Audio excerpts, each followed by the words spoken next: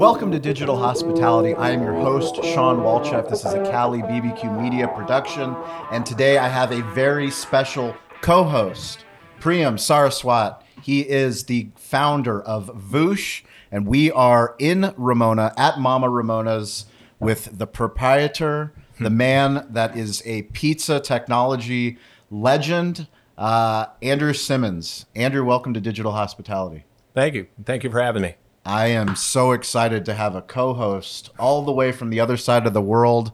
Priyam just relocated to Palo Alto. Priyam, welcome to the co-hosting duties. Thank you so much. I'm super excited to be a co-host. I've been always on the other side, so it's good to host. It's good to host. With you. You got to ask the legend. tough questions. I'm going to ask some tough questions. Just kidding. We're going to talk a lot of good stuff for sure. Tough or not, we'll see. The coolest thing for me is we started this show back in 2017. It started as Behind the Smoke. It was a barbecue marketing and business podcast, but now it's evolved into so much more. And I think we're going to just start the show with Andrew telling, how did we meet, Andrew? We're in the same city. We're both in San Diego County. We're both independent restaurant owners, and yet now we're connected by something much deeper, which is digital hospitality. And that's why we're connected to people like you that are listening. You, the listener, you, the viewer. Andrew, how did you and I meet? You and I met. I was trying to recruit you to speak at an event that I had going. And we ended up having a conversation. You asked me if I did any kind of social media. And I said, that doesn't sound like me. No, I don't do anything at all. And you said, you need to get out there and you need to tell your story. And so I started telling my story, and it felt really super awkward at first, like you said it would be. And I kind of grew from there. So, I mostly talk just on LinkedIn. I'm bridging into Instagram a little bit, but I mostly write on LinkedIn about what happens inside this restaurant, the good, the bad, and the ugly. And that's what I do. What's incredible to me is when somebody does the work.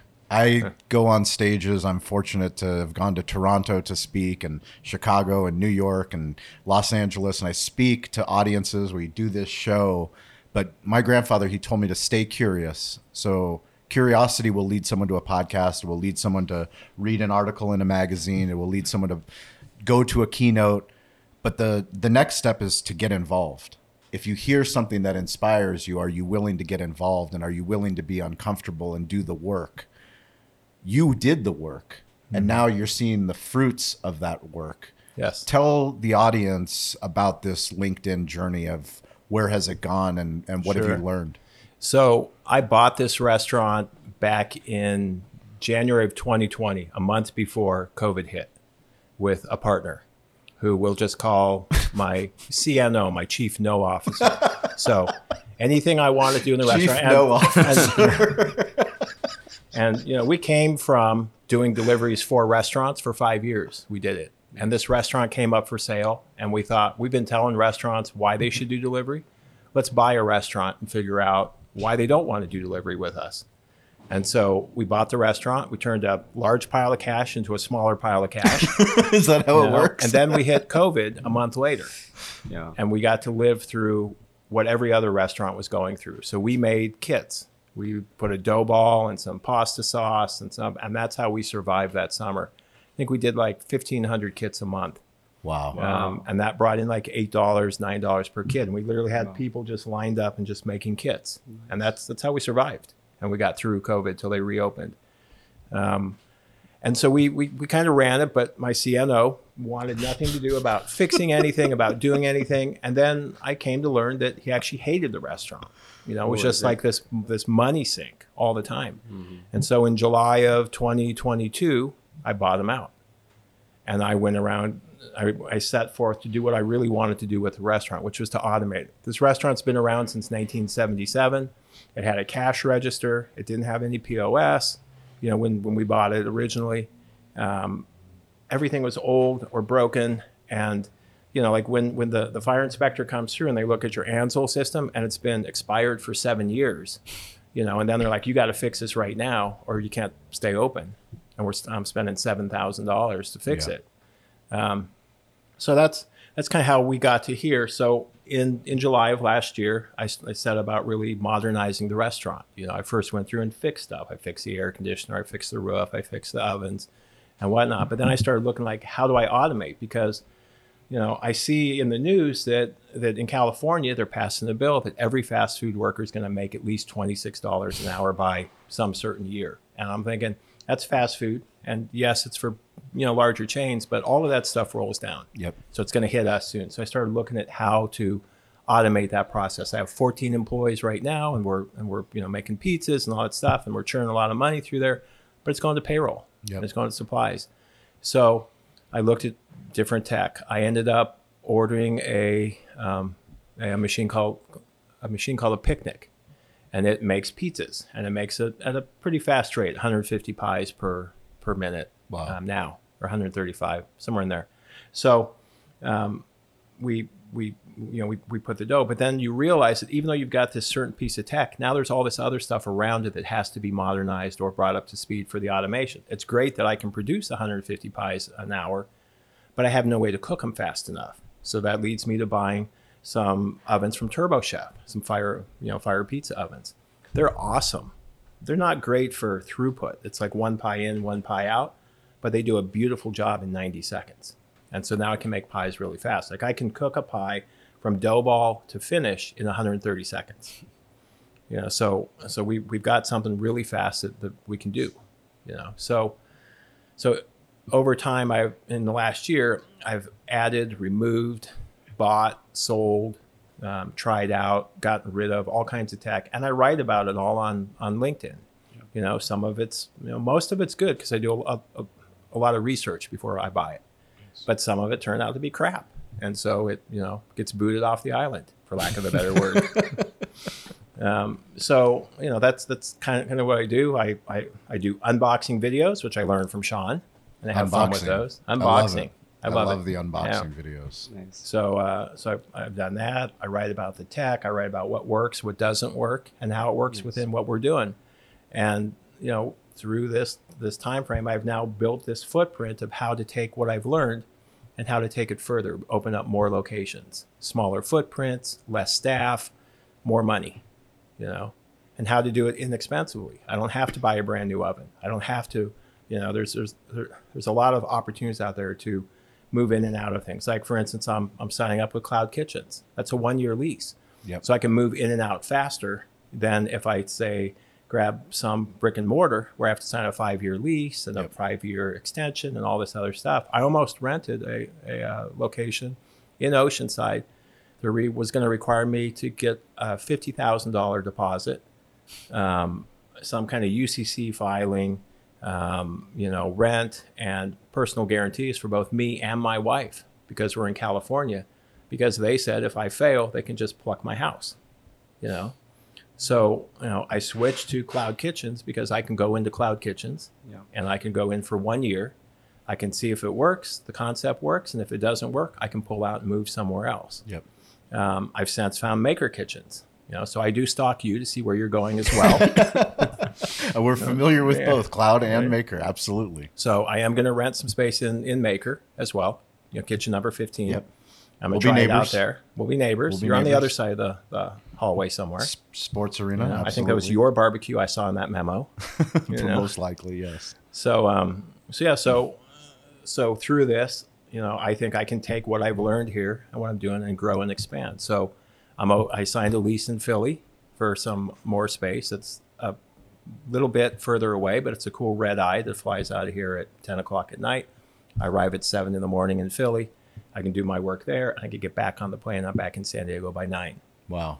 It's a crazy day, but It's a crazy day. But I do have an office in Philly for my other, job that I work occasionally called Delivered. So, we do, essentially catering delivery, on-demand deliveries. So I do have a little bit I have to go out there for anyways. So, but I'm looking at San Francisco. I'm looking at Tempe. I'm looking at Phoenix. I'm looking wherever there's a Cloud Kitchen that I can bring my technology to, and I can roll out what I think is my secret weapon, which is selling subscriptions. And I sell a subscription for pizza. It's 52 weeks, one 12-inch pepperoni or cheese pizza per week. for usually $99. Retail is about $199, but it gives me some leeway if I want to do like a Black Friday special, or I want to do something that I can drop that cost back down to $99. But I average about $99 for the year. And then these memberships or these subscriptions work just like a gym membership. You're going to use it a lot in the first 4 to 6 weeks, and then you're going to stop using it or use it less and less until by summer, you're maybe going to the gym once a week.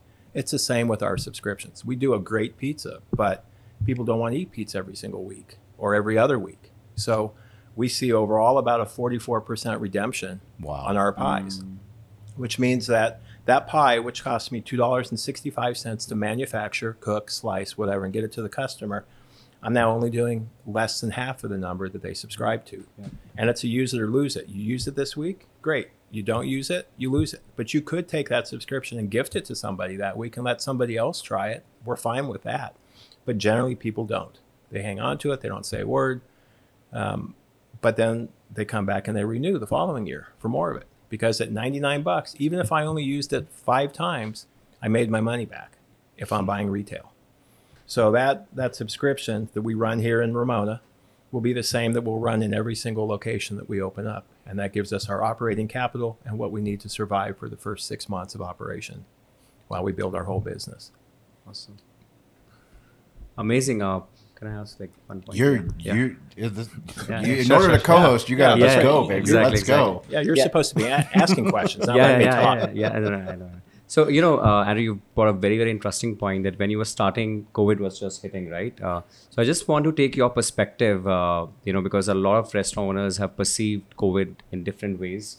A lot of them were in trouble. A lot of them sort of innovated. I just want to know how you see the landscape evolving, sort of the pre-COVID era, the COVID era, and the post-COVID era. How do you see overall, the industry evolving, innovating, or going in a negative direction? Just want to take your views. How did you perceive anything specific you looked at when COVID hit, and any learning which you have sort of taken forever from that incident?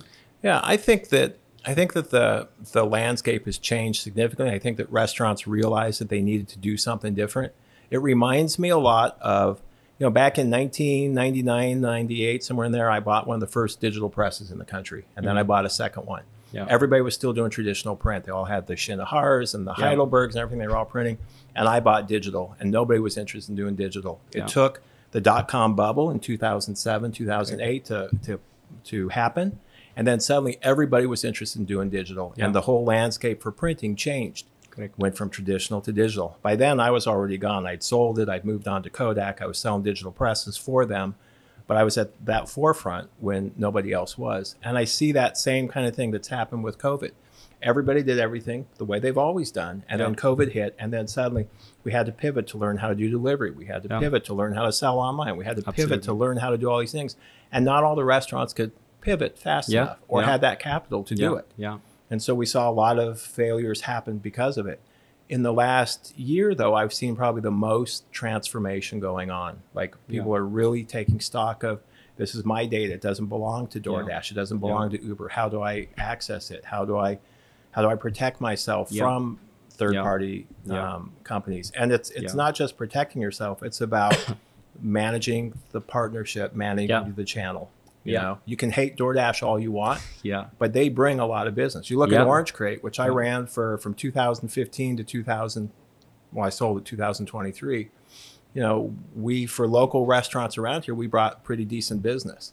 Well, I went against the grain after I sold Orange Crate, and I signed up for DoorDash.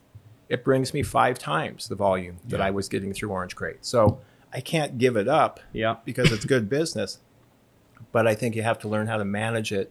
To not get, not give in or not know that customers out there are looking for the reasons not to pay you for the food. Correct. And that's where you came in, where I found you guys. Yeah. So I would just want to double down a little bit on the sort of the off-premise business, the online business, and the marketplace part of it. So like pre-COVID, the numbers used to hover around 7 to 8% of the total revenue was coming from like the third-party marketplace and the self-ordering channels. But now post-COVID, the landscape has completely changed. It's almost 20% plus. And for a lot of brands, we have seen this number grow as high as 25-30%, right? So, but do you think that the ways in which they sort of operate on these marketplaces, has that evolved, or it's pretty much the same? I just want your take, like how the restaurateurs are looking at marketplaces. Is it still a black box, or they're looking at it in a positive way? Like, what's the overall perception around the marketplaces in the hearts of like a food service entrepreneur? That's a good question. For us, our off-premise business is about 85% now. Wow. So, Yeah. this room that we're using was, had 4 booths in it originally. We don't get that much dine-in, which has Yeah. allowed me to convert a lot of my restaurant into other functions. Yeah. I think that follows, at least up here in Ramona, that follows the same. There's a lot more off-premise than there was before. Yeah. Do restaurants recognize it? Most, I think, do, but there's still some that are holding out for somehow that hospitality can continue to bring, those people back in. Yeah. They don't want to sign up for DoorDash. They don't want to give up commission. They don't want to do this. They want it to be like it was pre-COVID, and I don't think we can go back to pre-COVID. Yeah, I absolutely agree. I mean, whatever you can say, but ultimately, it's gonna get them business, right? I mean, you can't not rely on them, right? In some or the other way. So you have to. But do you think that a lot of them, they still feel that they are their enemies? They are not with them. They're not holding their hands when they need them. Do you think still it's a perception? I think yes, absolutely. Absolutely. Okay. And like, what are the primary reasons like that? Still the perception, but ultimately because it's giving them business, right? But what are the it's bringing them business, but the issue is that they're having to pay for that business, that they're having to fight to keep some of that money. They're paying a high commission, 30-35%, and they're not necessarily managing the menu to manage the channel. Like you don't need to give up 35% of your sales. You can up the price a little bit. You can get free delivery. I mean, there's a lot of ways to manage it that I don't think that they do. Perfect. So personally, now I would just want to highlight your personal journey on these marketplaces. Any few problems which you want to identify and tell all the viewers that these are the challenges which you faced, and like any solution, any technology which help you overcome those challenges. If you want to talk a little bit about that. Sure. So I will say that probably one of the best ways to get any help with any of these channels is to post on LinkedIn. Okay. I will tell you You're telling the secrets. I know. You're sharing the secrets. That's how you build in public. But that's how you build in public, and that's how not only you learn. Much more effective on LinkedIn than it is on Twitter, and that's just for restaurant. I mean, the restaurant technology space. That's why I love what you do, is that you are willing to tag the appropriate people, so that they know that there's an issue. Like we're the users. Exactly. We should get some feedback. So for 7 months, I couldn't get onto DoorDash. Wow. So I would fill out the form. They would ask me for 3 forms of ID and all this other stuff, and drop into a black hole. And I went around this circle constantly. I would talk to people on the phone and whatnot. They didn't believe me to be a real restaurant, even though my Google listing showed everything, all that other stuff. So one day, I think it was in February, I wrote a thing about how frustrating it was dealing with DoorDash. And within an hour, I think 3 people from high up DoorDash reached out to me. And within an hour after that, I was live. Wow. And it only, they fixed whatever the issue was, and they got in there. Now I kept their names. So every time I have an issue, I reach out to those people specifically. When I had issues with DoorDash, just giving refunds and then blocking me from being able to fight the refunds. Yeah. Because I have a low-tech Wise camera installed that aims down at the countertop where we unpack the orders and reconstruct them for DoorDash and then send them out the door. And people are saying, well, I didn't get something. Well, I have proof, but I have no way. But they're blocking me from being able to submit that proof. So I reach out again, through a post, and not only do I have conversations with them on things that they're doing to try to fix it, but I learned that internally DoorDash and their own virtual brands have the exact same problem. Yeah. That they're losing money as well, selling their products inside their own platform by the so there's 2 different silos here that are running the show and taking money from their own organization. Yeah. So I think that there's opportunity there to fix things and whatnot, but it just comes through conversations and I don't know if I answered your question or No, if I veered off somewhere else. For the people that don't know that are listening, I mean, the reason we do this show is we talk about the business creator economy, and you, the viewer, you, the listener, to know that you have the power in your pocket to make significant improvements and to develop deep relationships with some of the most incredible technologists on earth. And Priyam, when did you find out about Andrew, and when did you find out he was one of your customers? Yeah, so you gave a shout out to Chris, right? So Chris is our VP of sales, and he was I think connected to Andrew a few months back, I believe. Yeah, and Andrew I think was posting. That's the beauty of building in public. He was posting, and that's when we realized that there is an operator near San Diego who is facing a similar issue, right? For which we have solved for. So just to give some context, we've built products for. Restaurant operators, help them manage and grow their business on third-party marketplaces. And a dispute manager is our sort of flagship product, in which we help the operators use AI and file for disputes and get a success rate as high as 70% plus on the disputed orders, right? And that's when we realized that there are so many operators who are facing such issues which Andrew is facing. And we wanted to build for them. We want, as I said earlier, right, we want the operators to only focus on innovating on food, innovating on how they can create value for the end customer with the best possible food, of course, covering the unit economics of it, right? So we don't want them to focus on such issues which Andrew was talking about, right? They don't have, it's a black box for them that what are the orders which are disputed. So we don't want the operators to go through this trouble, and that's why we built this dispute manager, which can help them get their sort of chargebacks from the customer, which was stuck. So that's a problem which we identified, and we have solved for it via the Whoosh dispute manager. Yeah. Is it when you see something like that? Because for restaurant owners, we know what reviews are, we know what Yelp is, we know what Google is, we see the Facebook. Yeah. But a SaaS company, once you see someone building in public like Andrew or myself, that actually that's something that I've solved for. Oh my God. Absolutely. Yeah. Like not only does he have the courage to address the problem, but we actually can solve it for him. Exactly. And that's the power of connectivity which you're talking about, right? That if you are connecting with more people, you're building in public, like problem solvers like us will get to know a new set of problems, right? Yep. If Andrew wouldn't have talked about it in public, we would have not been very sure that this feature is going to add so much value in the ecosystem, right? So that's the beauty of a collaborative ecosystem. If we all can come together and solve for the problems, I think we're gonna have a better future for the industry. How do you add multiple revenue streams? You look for opportunities. So are you in the restaurant business? Do you consider yourself in the restaurant business? How about the food commerce business? Food commerce, yeah, that's digital hospitality business. Yeah. Tell us about microgreens. So, as and we're gonna do a behind the scenes video on our YouTube channel, so you can see all of the incredible technology that Andrew's putting out and his microgreen room. But go ahead and tell us about the microgreen room. With 85% of my orders going out the door and a lot of unused space in here, I have a 5,000 square foot restaurant. I only use really about 2,500 square feet. So one of the rooms I have is just devoted to essentially tech that needs a place to sit when it's not being used. Unboxed tech.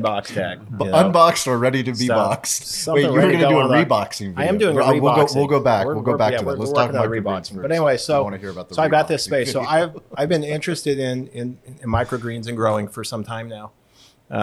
But it was always about how, essentially build it off premise and then, bring in the goods here.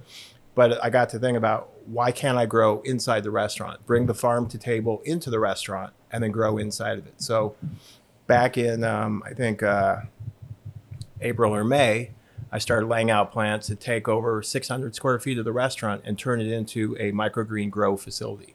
That required I had to get a permit from the county to be a culinary garden, whatever it's called. Yeah. And then to build out this idea. And microgreens are like if you go on Facebook, you can find there are hundreds, maybe thousands of people growing microgreens in their basements, in their closets, in their spare bedrooms, and they're eking out like a $500 or $1,000 of extra revenue from their own home, going to farmers markets and stuff like that. Farmers markets are great. Like if I'm the only one growing microgreens in Ramona, awesome. there's like 10 people growing microgreens in Ramona. So who all goes to the farmer's market? So you want to go sell to restaurants, who better to sell to restaurants than me, someone that owns a restaurant, or direct to the consumer. But even better, why not use the stuff in my own recipes? Yeah. So my own cilantro, which is grown, my own basil, we cut the basil in the morning and it's on our pies by the afternoon. And microgreens have like all the nutrients built into the plant in the first 7 to 10 days. So those nutrients, live through the entire life of the plant, but they're most concentrated in the first couple weeks of their growth. So when you eat these samples that I brought out, you're tasting what that plant would be, later, but more diluted because you're not getting the full benefit of it. We can grow 40 different varieties of plants back there, and most of them grow in 7 to 12 days. Some of them, 18 to 21 days. Some have longer grow times, but everything's automated as much as possible.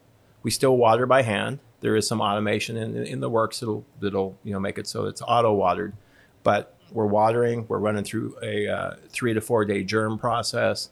There's a 1 day blackout, and then there's lights that come on at 9:30 at night until I think 9 o'clock in the morning, maybe 10 o'clock in the morning. So we're getting that light cycle in there for the plants as well. And it's all low voltage, which is good because if you're in California, you know that electricity is like, incredible cost. It's like gasoline. Yeah, it's worse. It's like 3 times gasoline.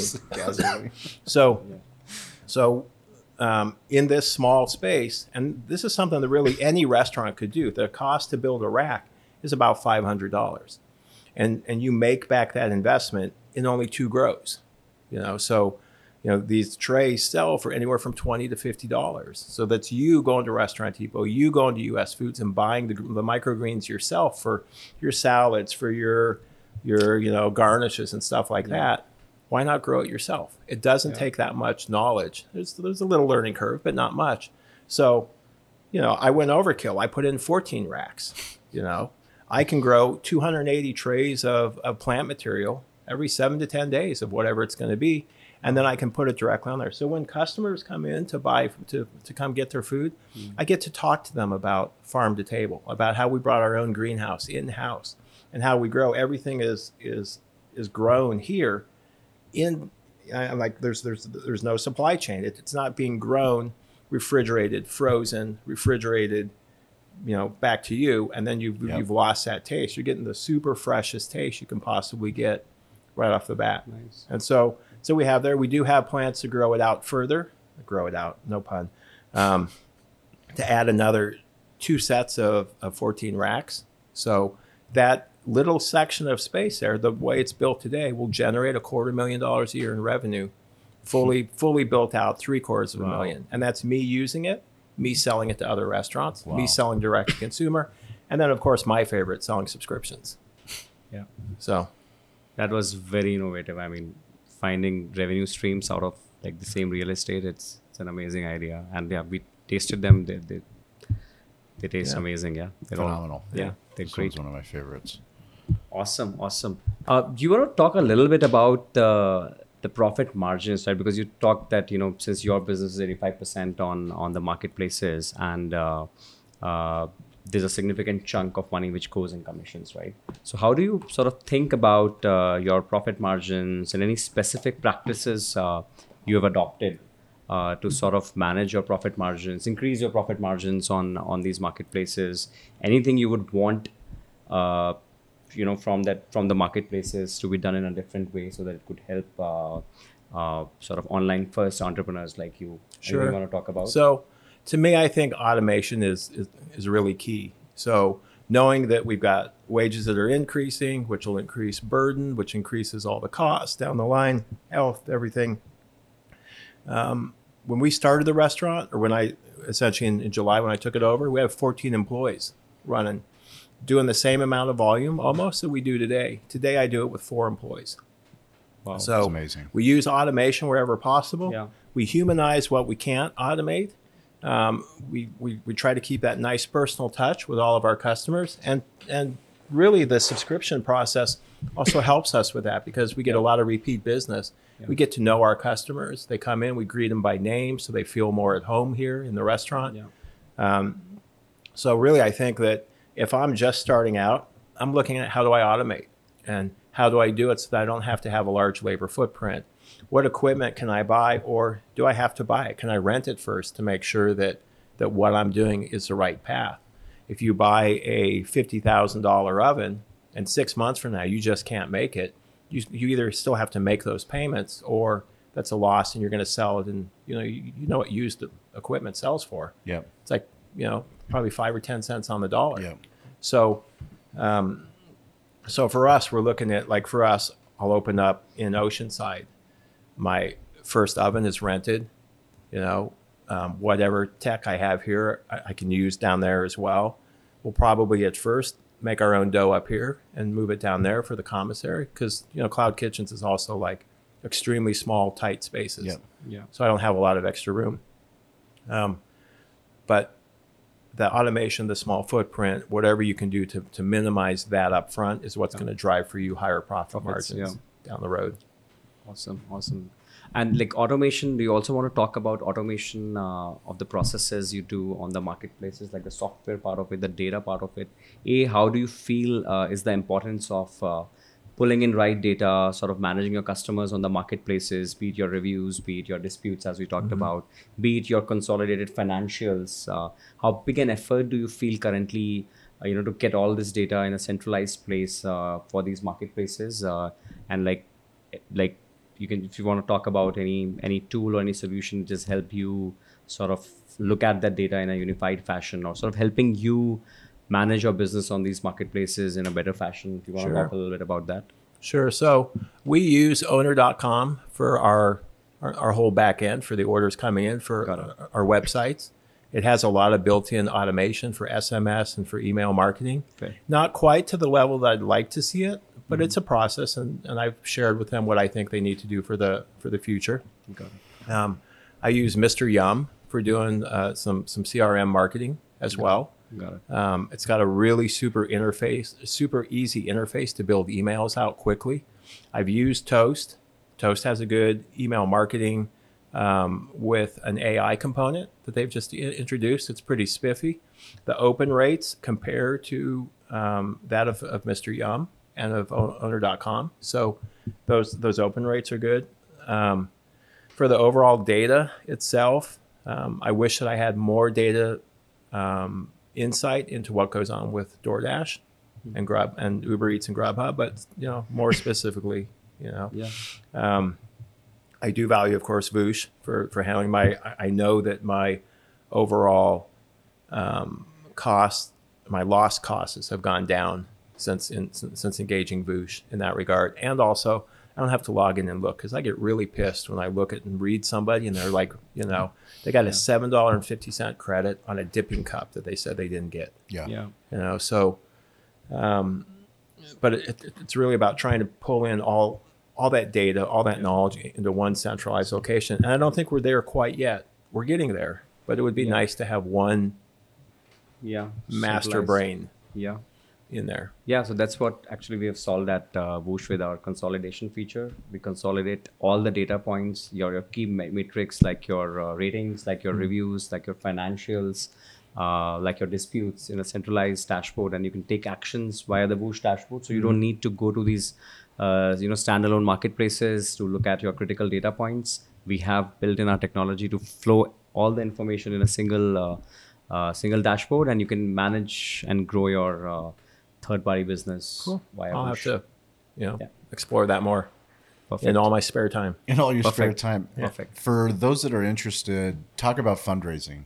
What are you doing to grow your footprint? What's the offer, and how can somebody that's listening to this think differently about opening up their next one location or 25 locations? Sure. So I actually turned to my LinkedIn followers and my customers, and I do kind of a unique crowd fundraising opportunity. So I know that I'm going to make pies, in each new location. So I built, because I like subscriptions, I built a rev share subscription model. So You subscribe for like either $300 or $500, and in return, I will give you 2 cents or 4 cents of every pizza that I produce that's a saleable pizza. So not a subscription pizza, but one that we actually sell. Yep. And we allocate about $4 of each of our pies because we get an average of about $19 in profit per pie. We allocate $4 of that pie towards those subscriptions. So you sign up for $500. Every day I send out a email that says, in this particular store, this is how many pies that we made for the day. It might be 55 or 60 pies. And then there's a little equation that says you made $3 today. And so that amount accumulates over 12 months. It runs only for 12 months. And I haven't decided yet if I'm going to continue it after the 12-month period or if I just let it ride. Because in a location like Ramona, if you subscribe at the $500 level, our projections so far from what we've done in Ramona look like you'll make about $650 for the year. So, and you can cash out every day, anytime you want, from that subscription. But as we move into stores like Oceanside and Philly, locations that will have probably 120, 150, 180 pies per day that we're selling, that $500 subscription probably needs to be increased in cost because I'm going to be giving out probably more money than I need to. But you're the guys that are here that have faith in me, that are saying, I think what he's doing is good and it has legs and it'll grow. My intent is to open up 24 stores by the end of 2024. Wow. I've got 3 stores leased in various stages through Cloud Kitchens and through Maker Kitchens that will allow me to open. I've got marketing plans in place. I've got everything, moving right now. So by the end of the year, we're at 4 locations. What's the name? Mama Ramona's. Mama Ramona's. Mama Ramona's. Yep.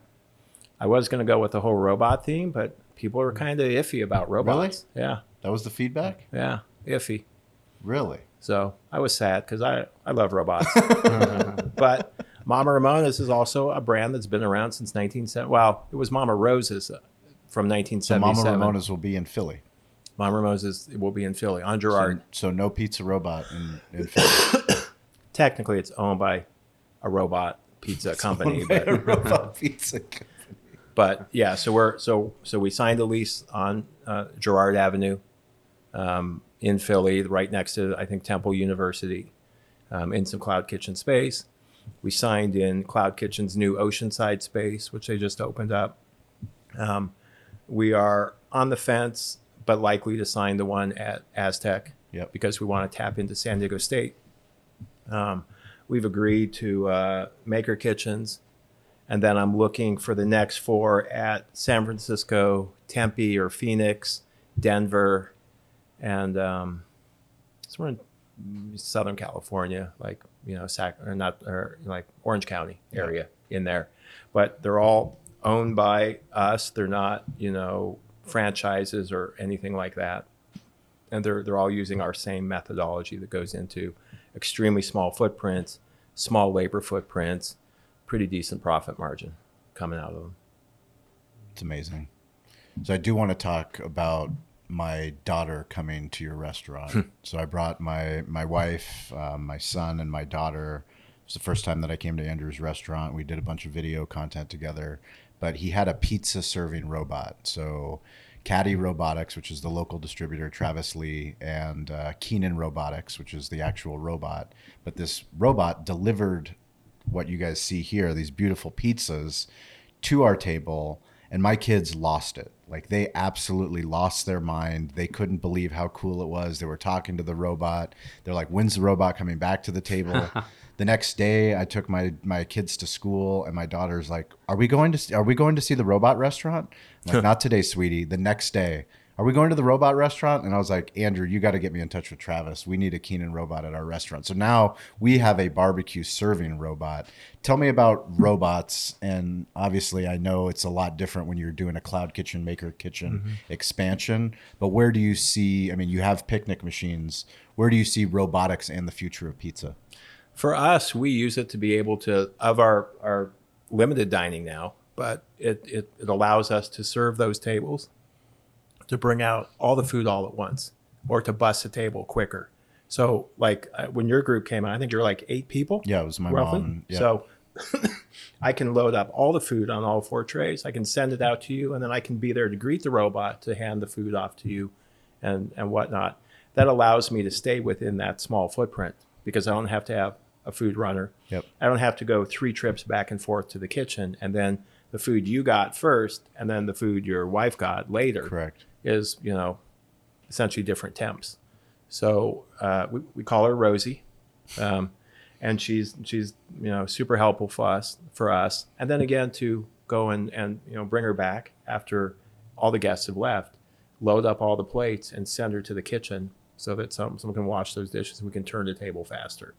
Yeah, I mean, So- the coolest thing for me is to see the looks on our customers' faces, because it's the same look that was on my daughter and son's face when the robot came. Is that it's so cool to be where we are in 2023, and we're just in the beginning of robotics. Right. And, You know, and we it go to all sings these- happy birthday. And it does sing happy birthday. It brings out peach cobbler at our restaurant, sings happy birthday. But we're just in the beginning. You go to all these tech shows and you see the robots on Yeah. display, and we think, oh, that's nice. They're not coming, but they're here. They're already here. Robots They're are already here. here. Yeah. They're here. How are robots in India?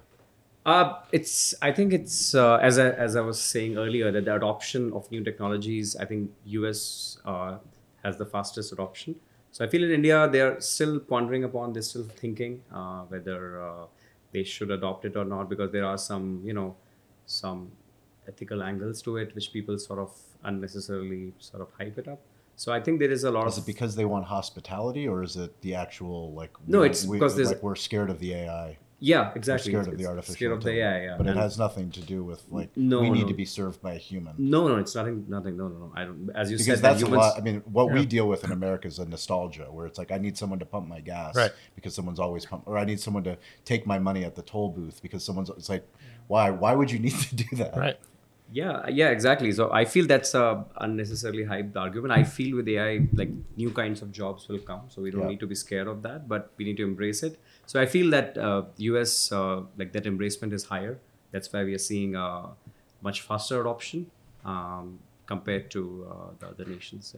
Oh. Did you try Mo yet, the No. robot? Not yet. What's Mo? So Mo is, I don't know what they actually call it, but it's a mopping and sweeping robot That I think From is, I Caddy. think that's going to be from Caddy. from Caddy. Really? So I had it for a couple weeks to try it out. Yeah. I called it Mo, which was from Wall-E, which is a micro obliterator and eliminator robot Okay. from the movie. And so after all the guests left, it's like the size of a short, small refrigerator Yep. that you have in a dorm room. You fill it with water, and then you build a whole, It's a commercial. right, It's a right, well, commercial Roomba. right. So brilliant. but it works. It doesn't get stuck under a table and send that's you a amazing. picture of a leg that you're never going to find. Yeah. So it clean. I mean, and we mop our floors every night after we're done. But this thing mopped better than I've ever seen. Like that water that came out of that robot was the blackest water I'd ever seen. Oh, wow. It made me look like oh my God, like I've got Yeah. this super dirty restaurant, but it just scrubs. It's got little brushes that scrub all the grime from 40 years of here, and then wash it up to 4 times running through there. So for an hour, 2 hours, it would run the entire restaurant, clean it to where I got in the kitchen. They're like, can we just leave our mats up and let it clean for us? So it doesn't go under tables. It's a little taller, but it did a pretty amazing job. It's probably about $700 a month to lease.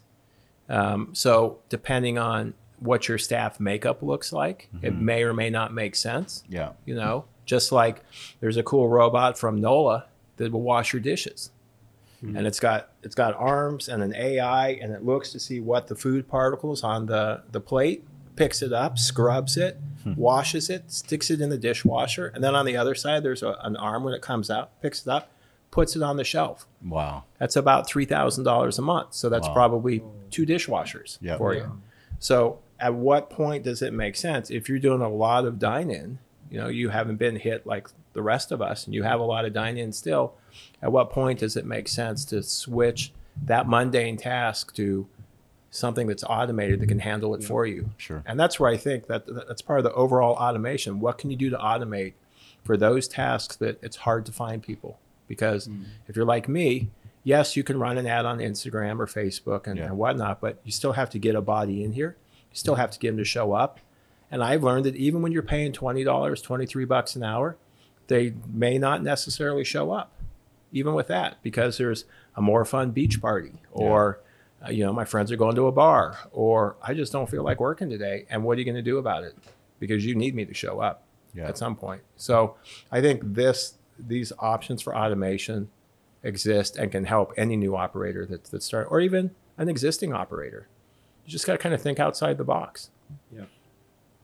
So for those of you that are watching, listening, please join us every Wednesday, every Friday on the social audio app Clubhouse, 10 a.m. Pacific time, 1 p.m. Eastern time. It's a chance for you to get onto a live show. So we'll bring you on stage, tell us about your restaurant. If you're in sales, if you're in marketing, if you're a content creator, if you're in technology, the rising tide lifts all ships, and we've got digital hospitality leaders from all over the globe. But Priyam, I would love for you to give any lessons learned of your day of digital hospitality. What have you learned, and what can you share with the viewers? Oh, yeah. I mean, first of all, it's a new learning every day. I'm also learning. First time hosting a podcast? First time hosting a podcast. Look at that. Thanks to Sean. You did phenomenal. Thank you so much. I mean, learning, I feel I'm learning more about people, and I'm learning from them a lot, actually. The people, the operators in the hospitality industry, I mean, they know how to deal with people, right? So that's something which I have learned from them, and which I just, try to be.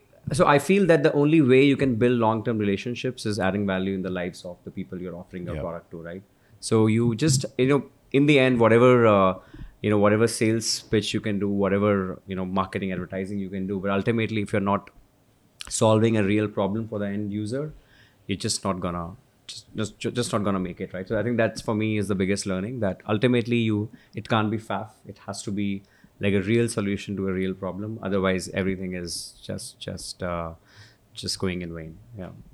Andrew, what's the biggest lesson you've learned this year? I need to today or this year? Today. Sure, today. For today, I need to put an air conditioner in this room. For your studio? Yeah, from my new studio. For your new studio. I told you you're building a studio. Yeah. First time Why I came not? here. Yeah. Wow. Yeah. Every restaurant should have a studio. They should. Nice. Multimedia Absolutely. studio. It actually was set up as a studio when I first opened it, or when I first redid it. And then I switched it back to this family room, but this is one of my favorite rooms to sit in. So, And you could probably rent it out and have one more income stream. maybe I'll figure a way. You'll figure a way. I'll figure a way. We appreciate you guys listening. If you want to connect with me, it's at Sean P. Walchef, ShawnPWalchef. You can also connect with us at Cali BBQ Media on YouTube, as well as Instagram. Priyam, how can people stay in touch with you? Yeah, you can stay in touch with me on LinkedIn with my name, Priyam Saraswat, Priyam Saraswat, or you can follow the Whoosh page where we keep on sharing a lot of technology advancements in the restaurant tech space. If you are an operator, you can just come follow us and learn more about how to grow and manage your online business. On Instagram, I'm with Priyam Saraswat. He crushes it on Instagram, by the way. He crushes it. If you're a founder, follow him and learn from Priyam. Yeah, it's Priyam Saraswat on Instagram. You can just come follow me and And see soon my to journey. be TikTok. TikTok, So I mean, Sean always inspires me. I do it live. Yeah, Sean inspires me. I have it on video. Yeah, Sean inspires me to be on as many channels as possible. So I'm definitely gonna be TikTok. there as Imagine well. how many views it would have got. That 2 million views on Instagram. How many would you have gotten on TikTok? Maybe 10. 10 million, 10 maybe. million. Why It's not? possible. Yeah, global audience. Global, All right. Global Once reach. this episode comes out, follow Priyam on TikTok, because his page will already have been launched. Hopefully, fingers crossed. Andrew, how can people connect with you? You can connect with me on Instagram at Mama Ramona's. It's two M's, MAMMARAMONAS, or you can follow me on LinkedIn at Andrew Simmons. Beautiful. And if people are interested in investing, where do they go? You're going to want to go to a website called Pizza Roboto, PIZZAROBTO.io. Beautiful. There it is. The future of pizza, the future of technology. Priyam, Andrew, thank you. Thank you guys for listening. We appreciate you, and we will catch you next week. Thank you.